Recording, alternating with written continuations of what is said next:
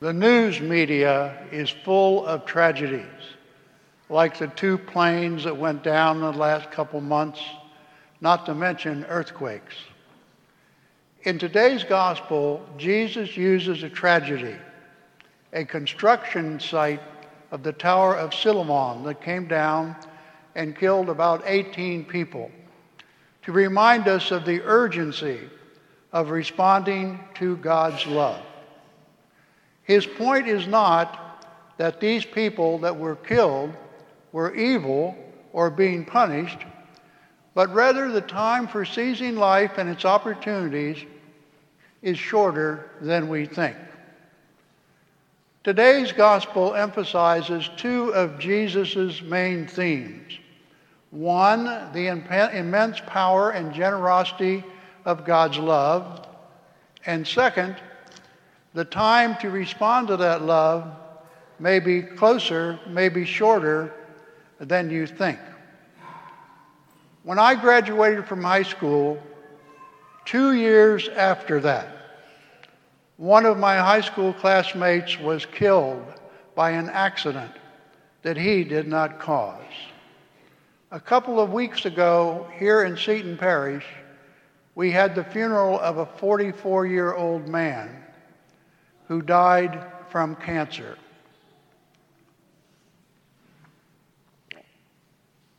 If you are 45 years of age or older, your life is half over. How many people do you know that are in their 90s? The parable tells us the unquestionable truth that we are not going to live forever here on this earth. For many of us, more than half our lives are over already, and we only have a small time left to respond to God's love. Now, what if the people who died in the plane crashes or the earthquakes knew 1 week in advance they were going to die on that day? How quickly would they have made amends in their life? How quickly would they be recommitted to God and committed to God and get their lives in order? None of us, of course, are going to receive such a warning. Few of us really believe that our time is limited. But at best, all of us have just a few years left to respond to God's love. And that's the point here. Jesus says, hurry up. It's later than you think. Parents having children have them only for a few years, and then they move out normally to get married. And parents often lament what they could have done better for their children. And by the same token, children, once they move out and get married usually, realize their parents aren't going to live forever. And they concern themselves with that. What they can do for their parents.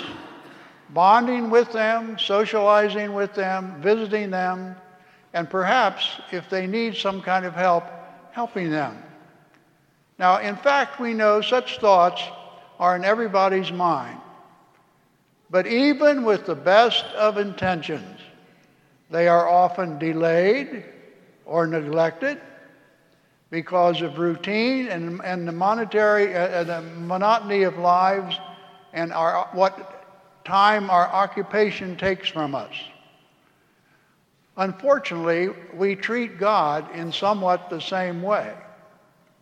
Now, Jesus in the parable is not threatening us with damnation, nor does he indicate God wants to punish us.